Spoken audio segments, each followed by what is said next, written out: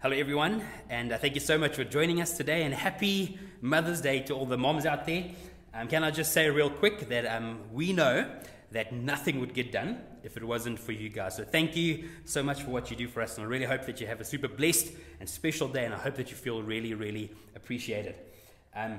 When I was a young boy, I was fascinated by butterflies. I wasn't obsessed with butterflies, but as an insect, they fascinated me because of their beauty and the interesting way they fly. And one of the biggest reasons I was fascinated with them is because I was unable to catch one. For the last 34 years of my life, I'm 33 or 34 years old, I forget. I've been unable to catch one of these creatures, and they're just absolutely beautiful. That when you touch their wings, that the dust that comes off, that's actually tiny little scales that covers their wings. And when you put these tiny scales under a microscope, it's in the shape of a perfect tiny little feather. So you have this butterfly, beautiful creature, covered in tiny scales or tiny little feathers. The monarch butterfly especially stood out to me purely because of the way they live and live and die, actually. So monarch butterflies in 1 year, they bring forth 4 generations of butterflies. And the first 3 generations die within 6 weeks. They live more or less 6 weeks. And the 4th generation lives for up to 8 months. They live in Canada, and then they start journeying from Canada all the way to the mountains in Mexico over almost a 5,000 kilometer journey. 5,000 kilometer journey. I mean, from Durban to Joburg is only 600 kilometers.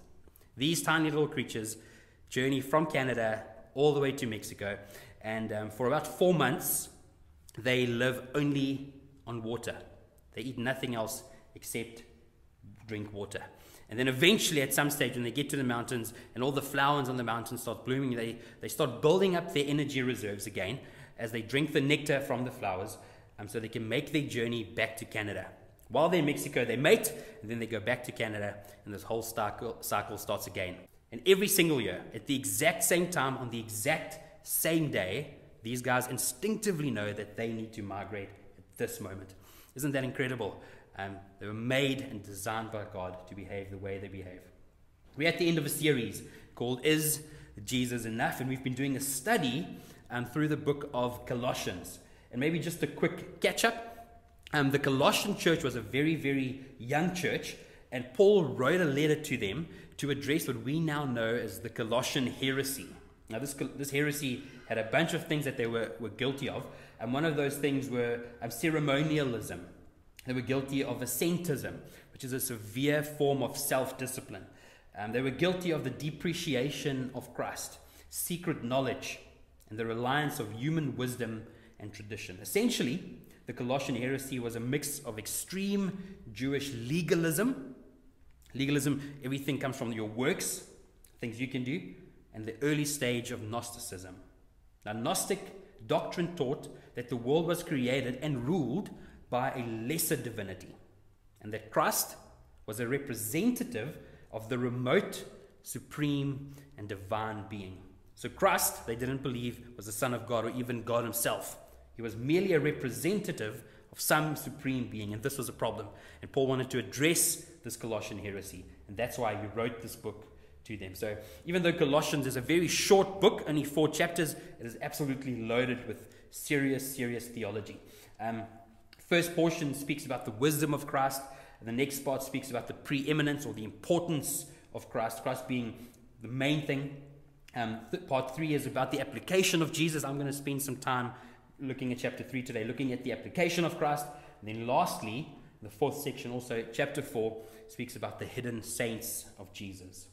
Now, let's look at Colossians chapter 3, and I'm going to read from verse 12. It says this: Therefore, as God's chosen people, holy and dearly loved, clothe yourself with compassion, kindness, humility, gentleness, and patience. Bear with each other and forgive one another if any of you have a grievance against someone. Forgive as the Lord forgave you. And of all these virtues, put on love, which binds them all together in perfect unity. Verse 15. Let the peace of Christ rule in your heart. Since as members of one body, you were all called to peace, and be thankful. Let the message of Christ dwell among you richly as you teach and admonish one another with all wisdom through psalms, hymns, and songs from the Spirit, singing to God with gratitude in your hearts. And whatever you do, whether in word or deed, do it all in the name of the Lord Jesus, giving thanks to God the Father through him. Now, there's a whole bunch of stuff going on there, and it's very easy to lose track of what Paul is saying in these few verses. In verse 12, he's addressing their identity. We're going to look at verse 12 in a moment. And then in the next verses, from verse 12 or verse 13 right up to verse 17, he's giving them a list of things that they need to do as believers. Now let's slow this down a little bit and look at verse 12. Verse 12 says, therefore, as God's chosen people, holy and dearly loved. He speaks about holiness. Now, what is holiness? And I'm guessing most of us have some definition of what we believe holiness is. And most commonly you find the definition of holiness being something like this. They say holiness means to be set apart. Now, ultimately, this idea of holiness comes from God, because God is completely set apart from sin. And within his character, you can find no sin. He's completely void of sin. So when someone says you need to be holy, what they are saying is you need to be set apart and to be like God, or to take on the character of God. A.W. Tozer summarizes God's holiness this way. He says, holiness is the way God is. To be holy, he does not need to conform to a standard. He is the standard. That was so good, I'm going to read it again. Holy is the way God is. To be holy, he doesn't need to conform to a standard. God does not need to conform to any standard, because he is the standard. So when someone says you need to be holy, you need to take on God's standard. And I think for us to better understand holiness, we also need to have a clear understanding of the nature of sin. And most of us, once again, I think have some form of definition of what sin is.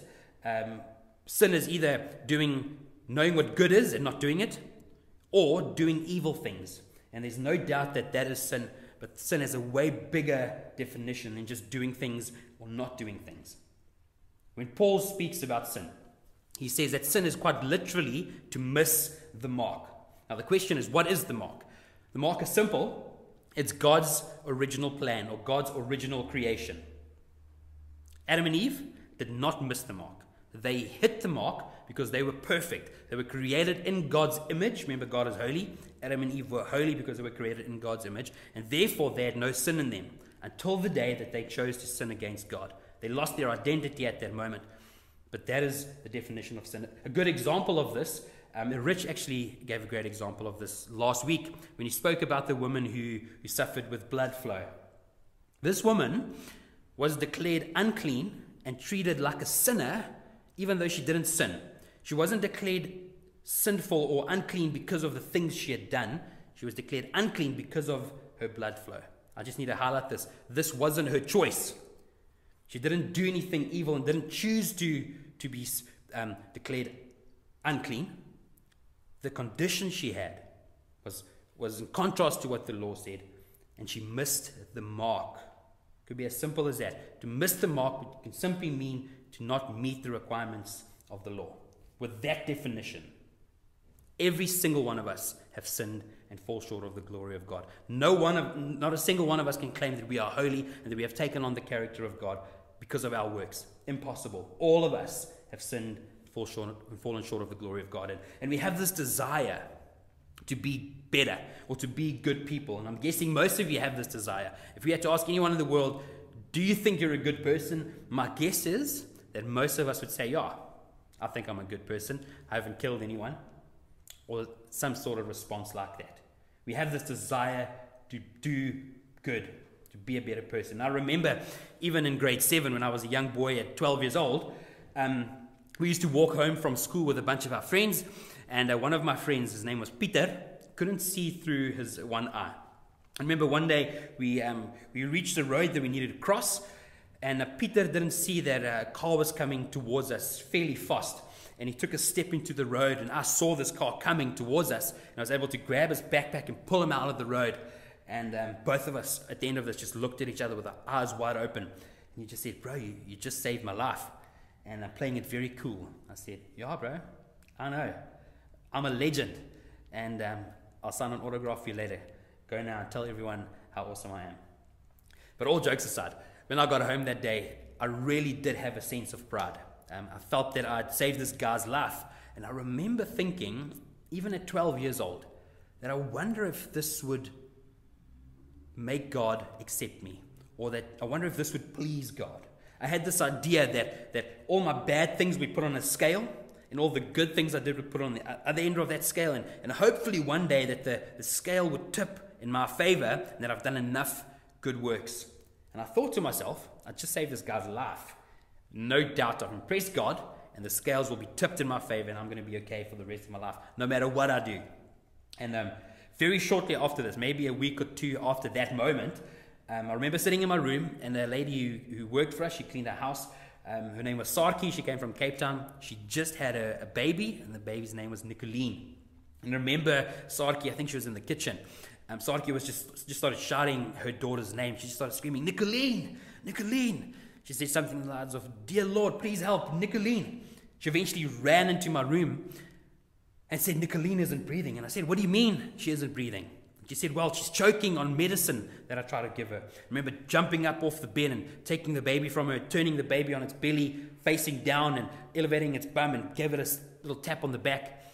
The liquid came out, and Nicoline was fine. I remember thinking to myself, I saved Peter's life. This guy was in grade 7. He had his whole life ahead of him. Now I've saved a baby. God must be really impressed with me. I had this idea that I could do good things to impress God, and those good things, those works of righteousness, or those acts of righteousness, would somehow get me into heaven. There's this group of people in the Himalayas, that once a year they would build this giant arch made out of wood. They would wrap stuff around it, and then they would light this thing. And then as the fire takes over, they would run through this arch, and then what would happen in their minds, what they believed was, as they run through the arch, the fire would burn away all of their unrighteousness, because they have this deep sense that they're sinful, just like me and you, and that they want to do something to get rid of their sins. Now that is referred to as self-righteousness. Believing that you can do righteous things to impress God so you get to heaven doesn't work. Scripture says that all our good works are like filthy rags to God. Not because good works are filthy rags, but trying to impress God with our good works. Those are filthy rags. And Jesus illustrates this for us when he speaks to a rich young ruler. A young man approached Jesus one day, and he said, Rabbi, we know that you're good. What good works can I do? Listen to what he's asking. What good works? What acts of righteousness can I do to inherit eternal life? And Jesus says, well, okay, if you want to do good works, you know the law, obey the law, knowing that it's impossible to keep the full extent of the law. And this young man replied, and he said, well, I've kept all of these laws. And then Jesus says, well, you've missed one. Go home, sell all your stuff, give the money to the poor. And then he says, follow me, and then you'll have eternal life. And the disciples looked at one another, and they were shocked. They said to themselves, if this guy, who appears to be holy and appears to be righteous, isn't qualified, he's not good enough, who then is qualified? Who can make it? Truth is, none of us are good enough. In reality, we all have sinned. We all fall short of the glory of God. And ultimately, we're doomed. We're completely separated from God. Peyton and I were playing in the garden the other day, and she came to me, and clenched between her fingers were probably 3 or 4 butterflies that she'd caught. And I was shocked. I mean, for 34 years of my life, I've never been able to catch a single butterfly. Here she stood with 4 butterflies trapped between her fingers. I actually thought they were dead. I said, Peyton, where did you get those? She said, I caught them, Dad, like obviously. And she let them go to show me that they were alive, and they flew away. And she was slightly bummed, disappointed that these butterflies flew away. And she said, well, let me go show you. I followed her, and she took me to this tree in our garden. And at the base of this tree, there was a hole in the bottom, and liquid was oozing out of it. And there were just bunches of butterflies drinking the nectar that this tree was providing. And I knew that's where she got it. And I said, well, how did you catch it? She said, easy, Dad. I just snuck up behind it, grabbed the wings, and then walked away. And then I thought, well, and then she showed me. She actually showed me. She grabbed one and caught one. Then I did exactly what she did. I followed her steps to the T, and as I get to the butterfly, not even kidding, I reach out my hand, and every single butterfly, there's probably between 10 and 15 butterflies, every single one of them flew away as I tried to catch them. How annoying. I remember being struck by where these butterflies start off their lives. They start off their lives as this worm-like creature that we know as a caterpillar. And the thing about a caterpillar is that it's a caterpillar. It walks like a caterpillar. It talks like a caterpillar. It eats the food that a caterpillar eats. And no matter how hard it tries, it can be nothing else except a caterpillar. Every fiber of its being says you're a caterpillar and you behave like a caterpillar. We just highlighted what holiness is. We have a clear understanding of what sin is. Now let's look at verse 12 again. Therefore, as God's chosen people, holy and dearly loved. Let me just pause there. He's saying, as God's chosen people, you are holy and you are dearly loved. Now, this is a massive revelation and a significant insight into the character or the identity of this group of people. And not only is he speaking to this group of people, he's also speaking to every single believer. He's saying to you and me that as God's chosen people, you are holy. Now, this was a powerful statement considering why he wrote this letter to the Colossians. These guys were dabbling with sin. Might have been religious sin, might have been self-righteousness, but they were not holy in their behavior. And their actions, they were not holy. Paul, in fact, addressed them to make sure that they changed their behavior. And yet, he says, as believers, you are holy. What a powerful, powerful insight. And he does this through Scripture quite often. So just a quick reminder, holiness means to be like God. There's a passage in 2 Corinthians 12, verse 17, where Paul says that therefore, if anyone is in Christ, I'm going to say that again. Therefore, if anyone is in Christ, anyone, he or she is a brand new creation. The old is past and the new has come. Verse 21 says that for our sake, he made him to be sin who knew no sin, so that in him we may become the righteousness of God. I love that. He says we have received the gift of righteousness. Now, I would often use the word holiness and the word righteousness interchangeably, but there's a definite difference. Holiness speaks about the character of God, speaks about character. Righteousness, on the other hand, speaks about the acts of righteousness or the things we do to become holy. So Paul is telling the Colossians, you are holy. And to make sure they don't step into religious works and acts, he also reminds us that we have received the gift of righteousness, which means we no longer have to do a bunch of things to impress God. Jesus has done all these things on our behalf. We've received these acts of righteousness as a gift freely. So we no longer have to try and achieve and try and impress God. Verse 17, you're a new creation. In John chapter 3, Jesus speaks to a guy named Nicodemus who approaches him one day. And he was a rabbi, he was a teacher of the law as well. And he says, Jesus, we know that you are from God because the signs that you perform, no man can do without God being with him. And then Jesus at some stage responds to him and he says, you need to be born again to enter the kingdom of God. And then he explains, he says, you need to be born of flesh and water, and you need to be born of the Spirit. And we receive this new birth when we receive Jesus. John 3:16 speaks about how we receive new life. And Jesus says you need to believe in me, you need to receive me, you need to turn your whole life towards me. And when you do that, Scripture says the Holy Spirit comes and dwells in us, and we receive a new life. We become a brand new creation according to 2 Corinthians 2, verse 17. Something that has never existed before. Why am I telling you this? Remember the caterpillar. It can try as hard as it wants. It's always going to behave like a caterpillar. Until one day it finds a comfortable spot and gets into this hammock-like thing we call a chrysalis. Then one day, through a process of metamorphosis, it is completely and utterly transformed into a brand new creature. Something that has never existed before. The caterpillar could try as hard as it wants. It cannot transform itself until it goes through the process of metamorphosis. Every single one of us, in essence, because we are sinful and fall short of the glory of God, are like these caterpillars. We try and achieve and we try and praise God, but we cannot. We cannot change who we are. We need to have a rebirth. We need to be born again. John 3:16 says we experience rebirth when we surrender our lives to Jesus. At that moment, God himself transforms us and he restores us back to the original creation. And we no longer miss the mark. We are perfectly perfect, made in God's image. When we receive Jesus, Holy Spirit dwells in us and our spirit gets completely born again, like a butterfly. What Paul is saying to the Colossians is, hey guys, therefore, as God's chosen people in verse 12, you are holy, you are now butterflies. Then he says, stop acting like caterpillars. You've been transformed.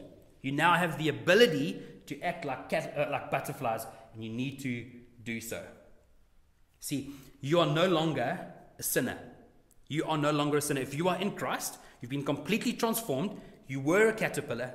You received new life in Jesus. You've been transformed, and you are now a butterfly, beautifully created, just the way God wants you to be. Perfect example of this is there's a movie called The Princess Diaries. You may want to watch it at some stage during lockdown. It's about an actress, Anne Hathaway is the actress, and essentially very simple story. She's a typical teenage girl, and she lives this typical teenage life until one day she finds out that she is actually royalty. In fact, she is a princess. So she has been acting and living her life this whole time as a caterpillar until one day she discovers that actually she's a butterfly. And even though she discovered that she was a butterfly or discovered that she was a princess, her behavior was still that of a caterpillar. Her behavior was still that of a previous life. So the question then is, if we've received the gift of righteousness, if God has made us holy, why do I keep sinning? That's a great question. I think you need to join us for our Zoom room conversation later on this afternoon. The details might have been given to you already. What's going to come up later, but you need to join us for this conversation. Essentially, this is what happened to the princess in Princess Diaries. She had this old life and this old way of thinking. She had to renew her thinking. She had to be transformed by renewing her mind. The more time she spent renewing her mind, the more she started looking like the butterfly, the more she started looking like the princess. Why do you and I keep sinning? It's because we're not spending enough time renewing our minds. We have the ability now, by the way, because we've been transformed. We are no longer a slave to sin. A brand new creation, something that has never existed before. And we now can start flying like the butterfly. We need to spend the time renewing our mind. Why is it important to know that we are holy and we have received the gift of righteousness? Because the truth is, we don't have freedom when we think that we're a sinner. Every single time we approach God, when we think we're a sinner, we come to him feeling sorry for ourselves, maybe feeling guilty about past sins.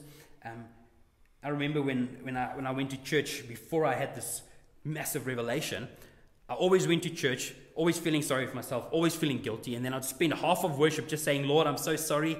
I just swore at this guy on the road. I did all these things, and I spent all this time confessing all these things, feeling so guilty. And then by the time I was ready to connect with God, that time was over. When we understand that we are holy and we have received the gift of righteousness, we can enter God's presence freely. We no longer have to do what Adam and Eve did. When they lost their identity, when they fell from being this beautiful butterfly into this caterpillar, they hid away from God because of their sin. But we now have been transformed and renewed. We no longer have to feel guilt and shame when we approach God because he has dealt with our sin. Beautiful, beautiful revelation. Now the question is, does this now give me a license to sin? If God has given me the gift of righteousness, if I am holy, does this mean I can just do what I want? No, that's not what that means. Because from verse 13, Paul gives the Colossians a list of things that they have to do.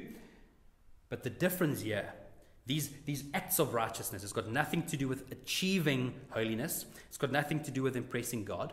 But rather, it is a demonstration of who you are. It is a demonstration of your holiness, and it's a demonstration of your righteousness. So now, when you do good works, it's not to impress God. You do good works because you are made in God's image, and God loves people, and you should love people. And that's why we should continue doing good works, because of who we are in Christ Jesus. I'm going to wrap this up. The question is Jesus enough? In week 1, Debbie told us that we are saved by grace through faith, and our salvation is a free gift. John revealed to us that Jesus was in fact the perfect image of God. He showed us exactly how to live, and that was enough. Last week, Richard told us that reconciliation, Jesus is in fact our reconciliation. He reconciled mankind, their broken relationship with God. He reconciled us. Jesus was enough. Not only was Jesus enough for your reconciliation, he also provided for you holiness and the gift of righteousness. Jesus lived a perfect life on your behalf so that you can fly like a butterfly. Let's pray. Lord, thank you so much that we have received this gift of righteousness. Thank you that we no longer have to work and to try and press you to achieve eternal life. Lord, you have provided the way for us. And you are the way, the truth, and the life. And you give us a brand new life. You completely transform us from this caterpillar to this beautiful butterfly when we surrender our lives to you. Thank you for this free gift. Lord, in Jesus' name, I pray that we would receive this revelation so that when we approach you, we could do that freely. That we no longer feel guilty and sorry for ourselves, Lord, but we could enter into your presence and say, Lord, you have forgiven me, and I know that I mess up, but you've made the way for me. Thank you that we could have this relationship with you and know that you accept us just as we are. In Jesus' name, amen.